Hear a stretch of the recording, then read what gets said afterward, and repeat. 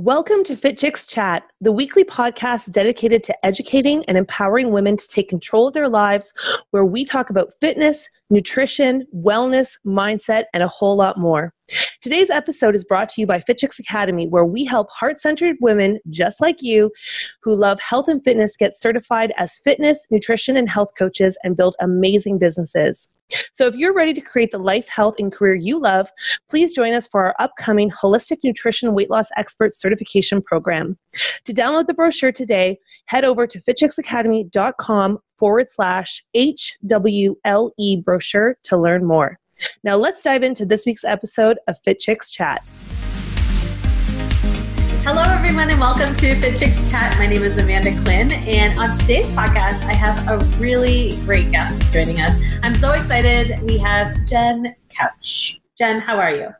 I'm great. I'm doing good on this Friday. Awesome.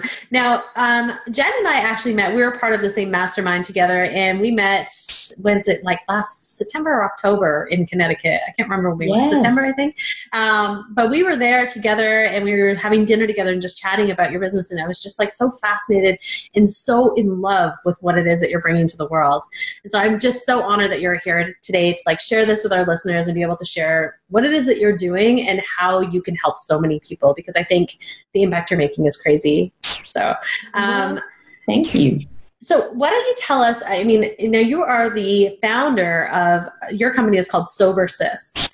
And why don't you tell me a little bit more about your own story and why you even went in to create Sober Sis and what Sober Sis really represents? Yeah. Well, thank you, Amanda. And it was so nice to meet y'all too. I say y'all because I'm down here in Texas. I always say y'all and I'm in Canada. Okay. Yes. So basically, I started Sober Sis. It's kind of short for Sober-Minded Sisters. And I started Sober Sis really after my own journey in discovering life without alcohol, or I help women cut down. So for me, where I was really in my 30s, I was a young mom, super into fitness, health, holistic health girl. I was the, wake up and have such great intentions for the day. I'm a yogini. I love fitness. I love being outside. So I would wake up with such great intentions to really just have this detoxifying day, right? Doing everything right, drinking my green juice, working out.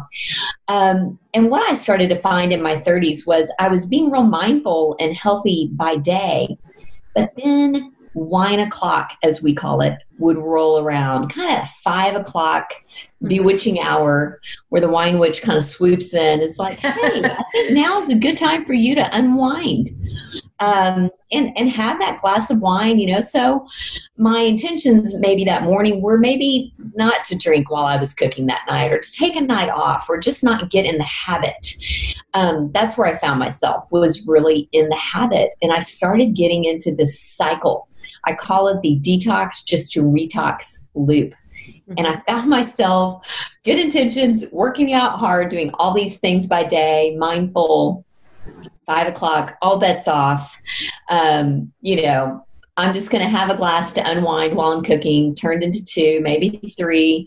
Easy just to kind of start to numb out in the evenings. I was actually tired of being so mindful. And so I found myself just kind of in this loop where I'd wake up, go back to the workout, go back to the good intentions. I knew it wasn't doing me any favors as far as my health, as far as my sleep, but I didn't really understand the science. I just kind of had a vibe in my heart that it was probably not helping, but all my friends were doing it. It seemed like the whole world was doing it, and I just thought I needed to learn how to do it better, not less. And so that's what I attempted to do for even longer. Now, did you find that when you were in that cycle, did you find that it progressed? Like, did it get to the point where it was like not just one glass? It was like now every night it became 2, and every night it became maybe even a bottle at this point. And did that happen to you? Absolutely. And I really felt a little bit of shame with that because I thought I was so unique in that. But come to find out that that's really the nature of the substance itself, is to kind of increase. We build up a tolerance because one glass just doesn't do the same anymore. And that's just a property of the substance itself. And so, I would drink one and then be like, okay, well, that was great. I want to chase that feeling. So I probably need to have another one. And chasing that feeling really kind of had diminishing returns for me, but I didn't understand why. So I kind of just kept going. So yes, I did find that I was drinking more often and more than I really wanted to a lot of the time. But here's the deal with me, and I think probably many of your listeners, I could reel it in. I could take a break. I could stop. I didn't feel like I had progressed further down the spectrum of this physical addiction, where I felt like I couldn't stop even if I wanted to. Right. I could still stop. But my quandary, my dilemma was when I did go without, I felt miserable and I felt deprived. Really? And that actually made me want to drink again. That made me want to drink more when I went back. It's kind of like being on a diet. It was like, I was going to say, do it. And then I would go back and have no mind change, and I would go back to my old ways, sometimes even more so.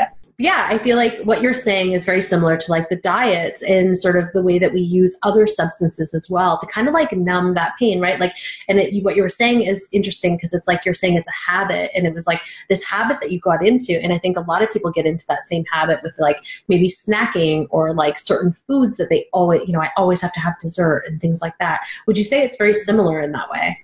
Yeah, I do think it is. And I think you're exactly right. I'm a big fan of Brene Brown. So I've studied a lot of her work. You probably have too. Love her. And she's kind of, she's just so great. And she's the one that I guess kind of helped me understand, you can't selectively numb.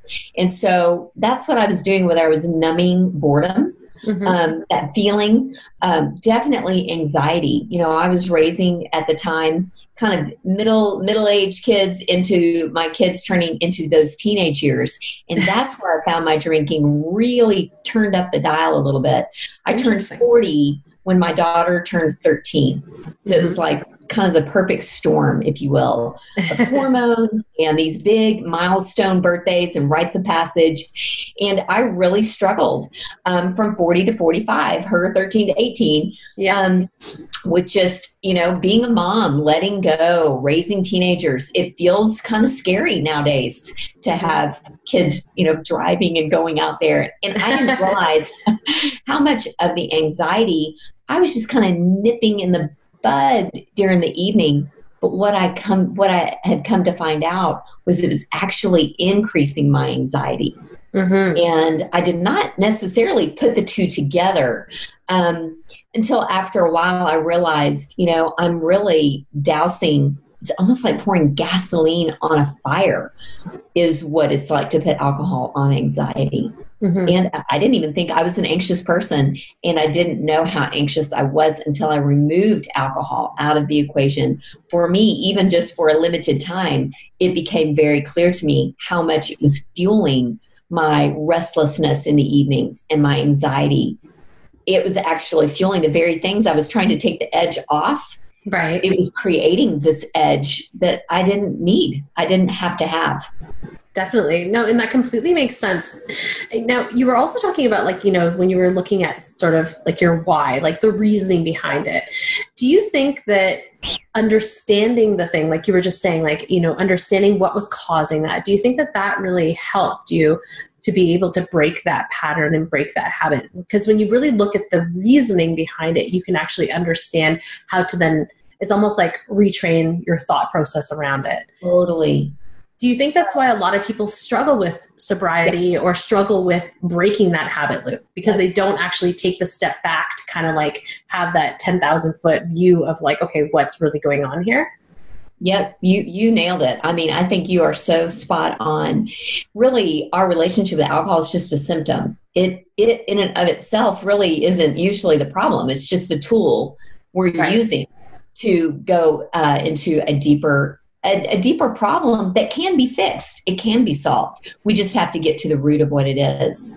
But I think when we focus on just the behavior, just the substance, just the choice, without why we're doing it, we'll stay caught and stuck and trapped in what I call the vino fly trap. I love all your little like sayings. Hashtag vino fly trap. Hashtag vino fly trap. I love that. Now, do you think like with this all or nothing, like I notice this in diet culture or in like fitness culture, it's people get this all or nothing mentality. It's like, okay, like if I don't work out today, then I'm just going to eat whatever I want. Or if I ate, chocolate at lunchtime, then forget it. All bets are off and I'm going to go like crazy for the rest of the day kind of thing. Do you feel like it's the same with alcohol? And also the other question sort of tied into that is the whole idea of like how people deprive themselves all week to then give themselves permission on the weekend. Do you feel like that happens a lot in sobriety as well? Oh, absolutely. I feel like it's very similar. And so much of my approach with Sober Sis is about being sober-minded, having a mindset shift so that it's not so performance-oriented. Our group is a little bit different than, the traditional models that you see out there and there are great resources out there. I think they're all great for many reasons. And I think people need to find, kind of the vibe of their tribe.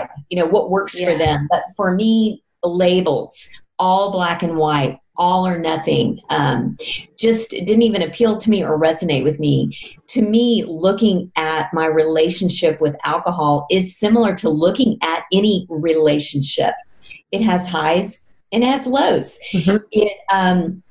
It's almost like a living, breathing thing where it was not so scary to look at it, look at my relationship with drinking like this big, like you said, all or nothing, but something I could be more curious about and experiment with. And that's kind of what I did when I changed my relationship and renegotiated my relationship with alcohol. I really just took a break. I didn't put a label on that I felt like I was going to wear for the rest of my life. I didn't even know if I would completely eliminate or stop drinking. That was not necessarily my goal. My goal was to get in control. I wanted to be back kind of in charge and not feel like I was being drug around by this mindless sipping at night, this habit that was starting really to become a crutch. I didn't want a crutch, an emotional like lean in. And so for me, so much of the language that we use in our group and that really helped me was seeing things as not as a setback, but as feedback. And being able to go, okay, that is just, you did a research event, girl. Don't start over at day one. It's kind of like if you're running a marathon. I always say, this sober-minded journey is more like a marathon than a sprint. A sprint is like out of the gate, go hard, all or nothing. You fell down. Oh, well, it's over. It's a 100-yard dash. With a marathon, you can be running your race and so what? You slip and fall on mile 17. Yeah. Blew it. You had a drink. You went to a wedding and you partied down, whatever. Hey, that's okay. On mile 17, you don't go back to the starting line in a marathon. No one's there. You don't start over and you don't lose the 17 miles that you just run. You just get up, dust your knee off, go, wow, okay, well, that kind of hurt. That didn't work out really well. Get back up, go for the finish line, whatever that goal is for you, which again, for me is more about being mindful than it is even being sober.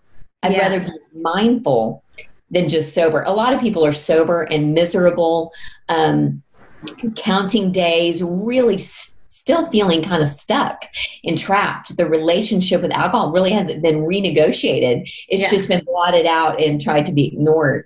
I have a really great relationship with alcohol. Actually, I'm not afraid of it. I don't try to just avoid it. I brought it in really close.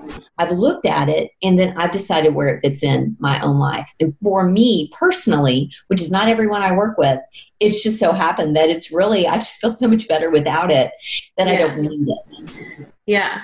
No, and I love that so much because I think, the idea that it has to be like, well, if I say that I'm, sober, then I cannot drink ever again. Like I'm the same as you in the sense that when I got pregnant with my daughter, I obviously was not drinking alcohol. And then since then, I have had alcohol twice. My daughter's now 3.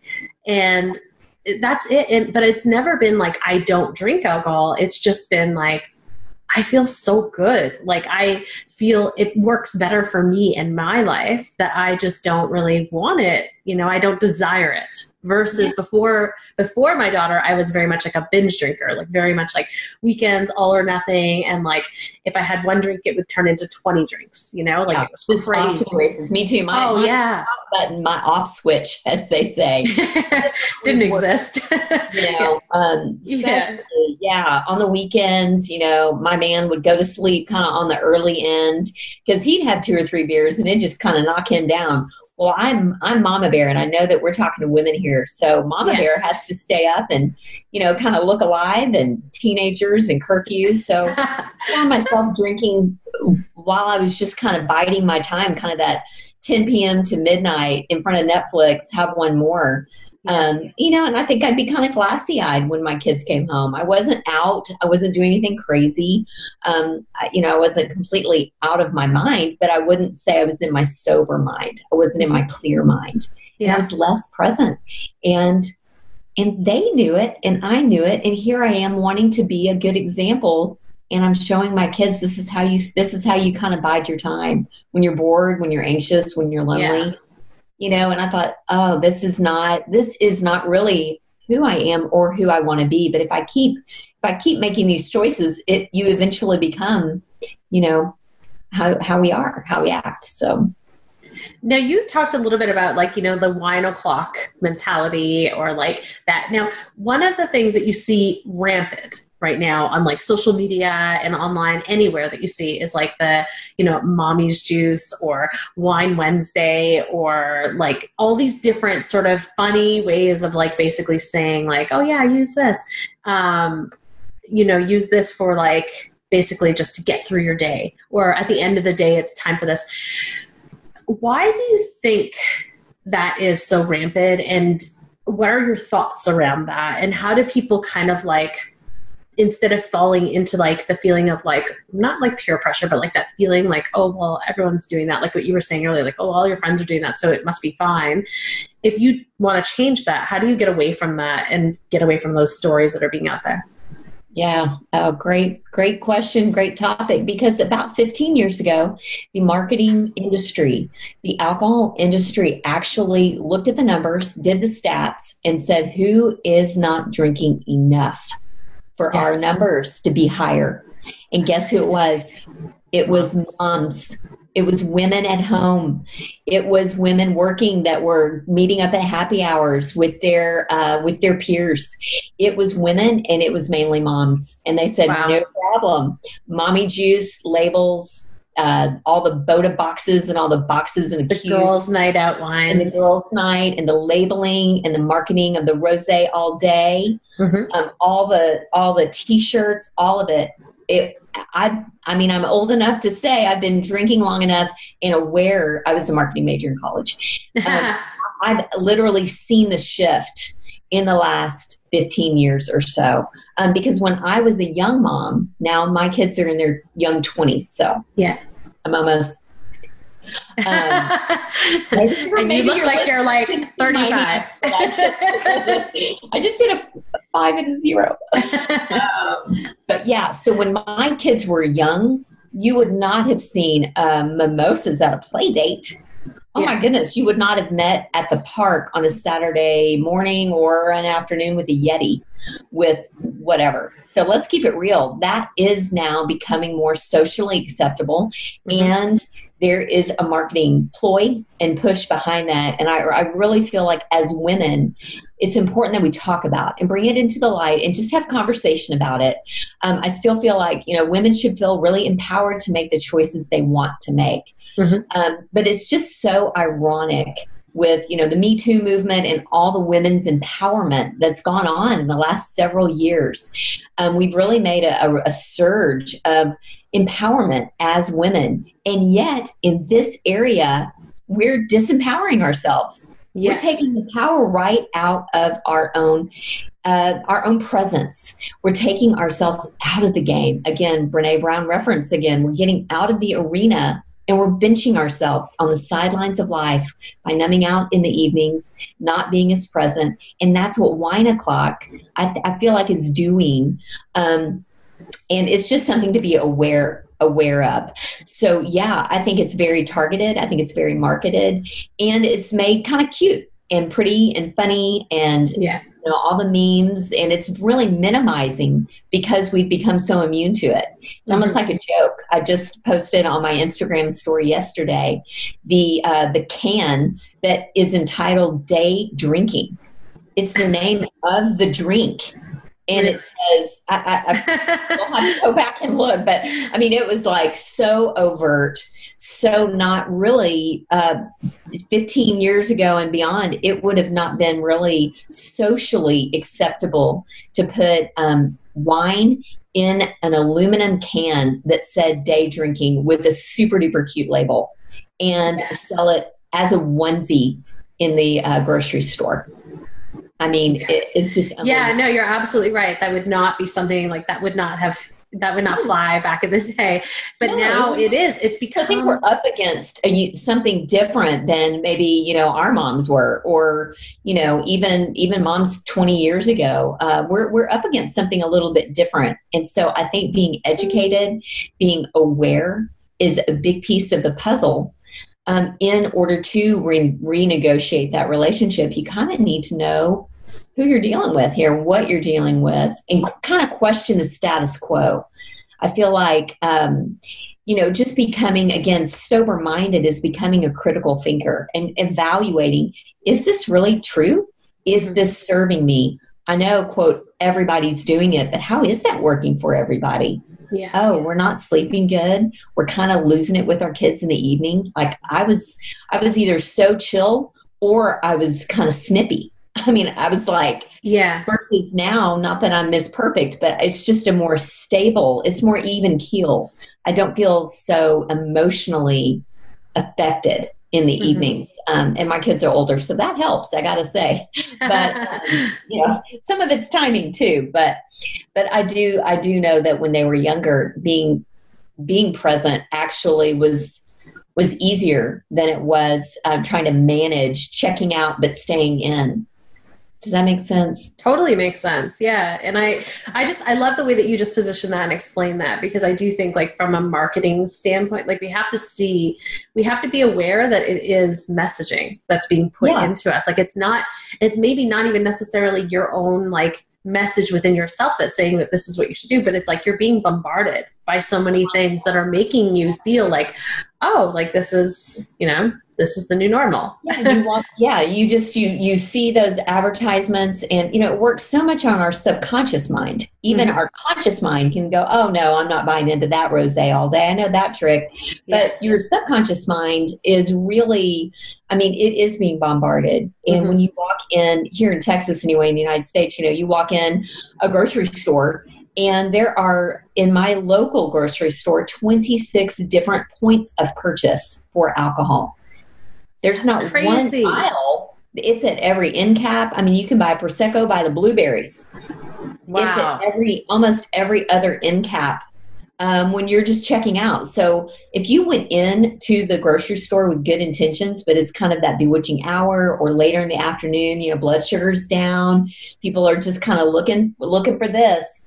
It's real easy to make it past the first few, displays. But my goodness, after 25 displays, it's really easy to go, oh, I'll just buy it. I'll just have a glass. Yeah. And then you play the movie forward, and that's not really how the movie plays out. That's crazy that's how they do it. Like, I know here in Canada, they have it in an aisle. Like, it's like one aisle. It's like the beer and wine. Like, you can skip it if you want to. Yeah, because I never go down it because I don't buy alcohol for my house, and it's... Yeah, it's by the Oreos at the cash wrap. Literally, if they can't get you on one, they'll get you on the other. So that's unbelievable. It is crazy. It is something else. So I think being aware and the mindfulness aspect is so much more important than willpower, white knuckling it, creating this really stressful relationship with alcohol where it's just avoidance until you just can't take it anymore. And then you deep dive in, and kind of like we were talking about with the diet, versus going, okay, I just need to evaluate. I just need to take a deep breath. We're not going to say always forever, but I do want to tap the brakes and just kind of see how this is fitting in. And that's been really freeing. And I think that's more sustainable to begin looking at it like a relationship and more like a marathon than it is to go, okay, I'm never drinking again, or I'm never eating sugar again, or I'm always going to work out every day. These all or nothings typically, they just don't work. I love what you were just saying, like about how, you do have to take it as like a marathon and not just a sprint. And I agree with you 100%, because we talk about that all the time in our programs about like fitness and health and nutrition, that it has to be that piece. But it's such a hard thing for people to sometimes understand, right? Like they just are looking at the one end goal, or they're like just in that like race to get it done. What kind of things though, I know with Sober Sis, you were saying like the main thing for you is that people don't see it as like, it's an all or nothing. You have to just be like, you're either sober or you're not. So what are your sort of principles around Sober Sis itself? And what are some tips that you have for our listeners on how they can even just start, like if they want to like dip their toe in a little bit and just see what this world kind of feels like with a different kind of wine o'clock mentality? Yeah. Well, my approach is a little bit unique, I guess, a little bit different. I definitely take a holistic approach. I think we're made mind, body, and spirit. So I think when we try to compartmentalize our lives too much, it's like we got one area going and the other area is totally falling apart. Yeah. I know, because I've been that person where I was like, over here, totally disciplined, totally feeling good. Or, like spirit-wise. I'm a Christian. That's just my faith background personally. We're not a religious organization, but I do come from a faith base myself. So just in being authentic and genuine to myself, I definitely bring in my relationship with God, which again, is much like drinking or anything else. I feel like it's very personal and unique to each person. But for me, dialing that in as well as my mind, as well as my body, was critical for me. It's like it's like I had one dialed in and not the other. And so when I got all three more in unison, I think I felt like I was walking around with such a divided mind that once I started renewing my mind, getting my mindset right, getting my heart and mind more together, more wholehearted, then the body piece, the actual drinking, the physical side became easier for me when I started doing more of the internal work. So I do come at it from a very holistic perspective. And our group is just amazing. We've got women from all over the world. I'm just amazed at our tribe because we're so diverse. I think it is our diversity that lends itself to such a cool atmosphere of acceptance without judgment. We have 5 decades of women spanning our community, women in their 20s all the way through their 70s. So, I mean, that just goes to show, it's never too early and it's never too late to change your relationship with drinking. I work with women who are, they're just young moms. They've been drinking since college and now they're 30. And they're like, okay, I'm not in college anymore. What am I doing? I don't want to binge drink on the weekends, but I don't know how to stop. I don't know how to get out of the routine. And then I work with women who, they're retired. They've just sold their business. They're 65 and they've been drinking for 40 years. And how do they look at their relationship with drinking? What's so crazy and cool is that we all come together with this like-minded goal of wanting to be more present, wanting to be more really a version of our best selves. Yeah. And so women, I love us. I love women because when we come together with that kind of approach and mindset of recognizing that everyone's journey is different, that there's not a cookie cutter mold that you have to be like me. Yes. But instead giving space and giving room. I love that we're like-minded as much as I like that we're different. And so that's kind of, my approach is holistic. The vibe of the tribe, as I always say, is just really all walks of life, just so much different experience in there. And then we just get real practical.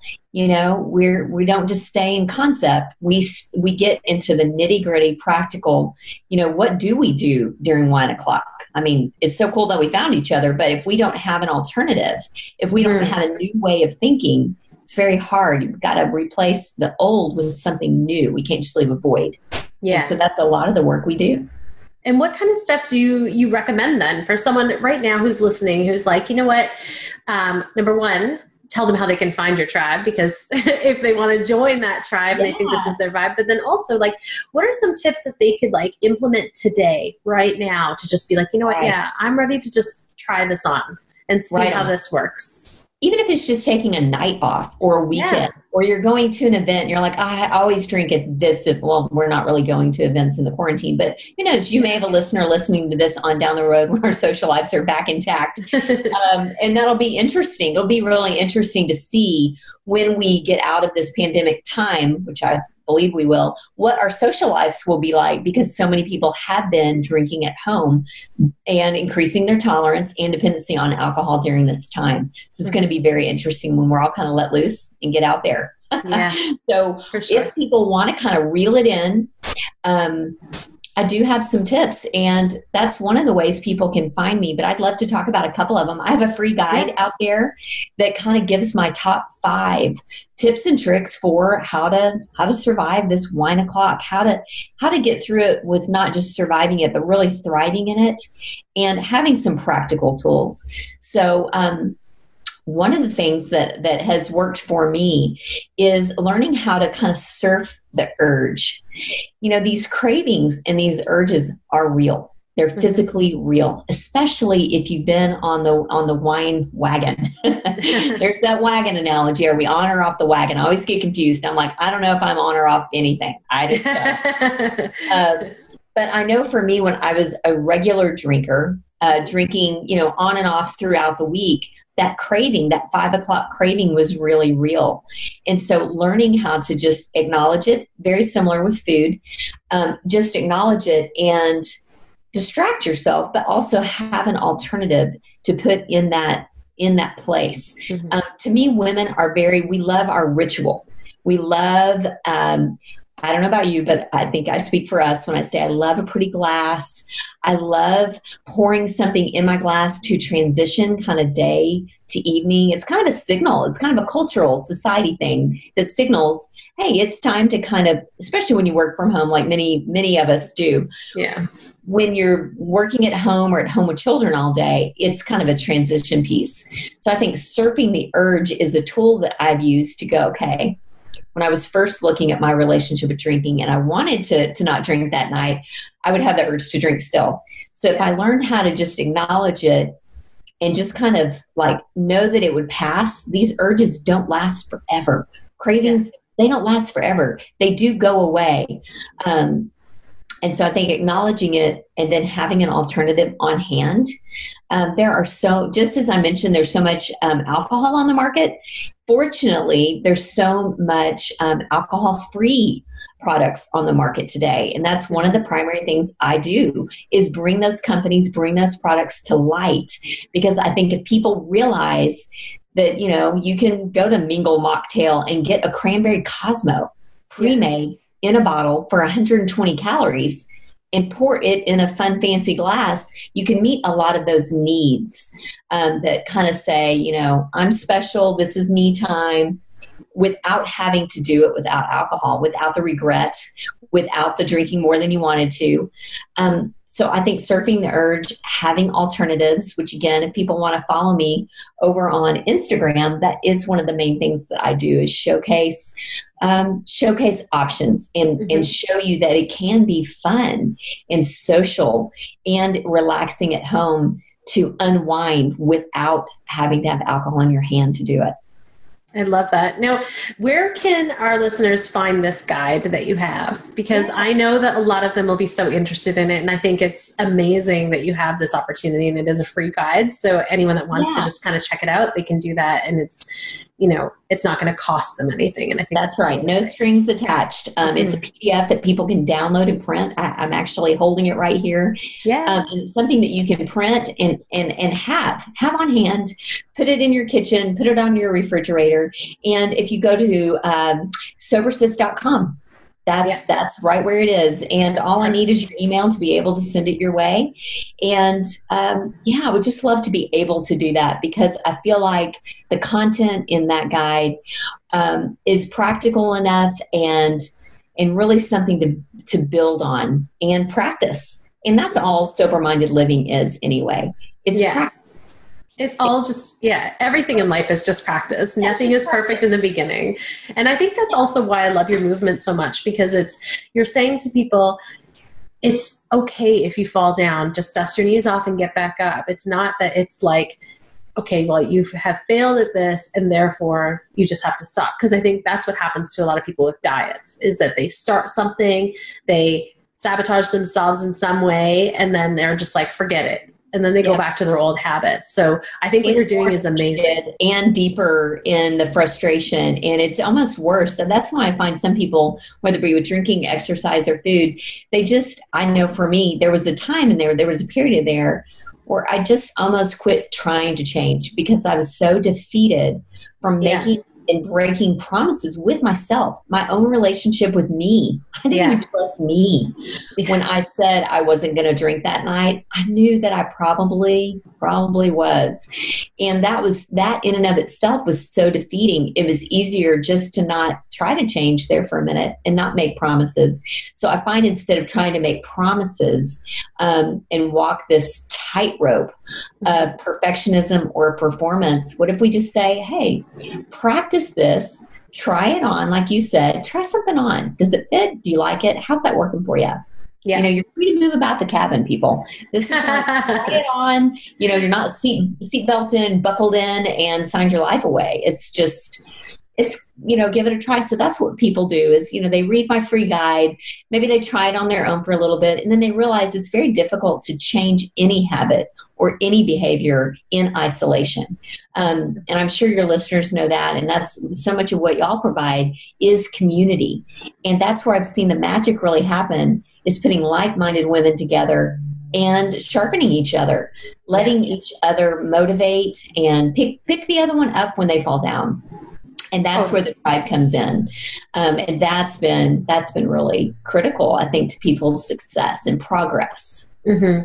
No, for sure. Now, for anyone who is listening, who wants to learn more, wants to check out Jen's site, all of the links are going to be below this podcast, as well as in all the blog posts. So please, please, please make sure you check it out. Jen, I'm so grateful that you joined us today. And like I said to you, even months ago when I met you, I couldn't wait to share this with all of our listeners, because I think what you're doing is exceptional, and I think it's important, and I think it's a message that needs to be out there. So thank you for all you do.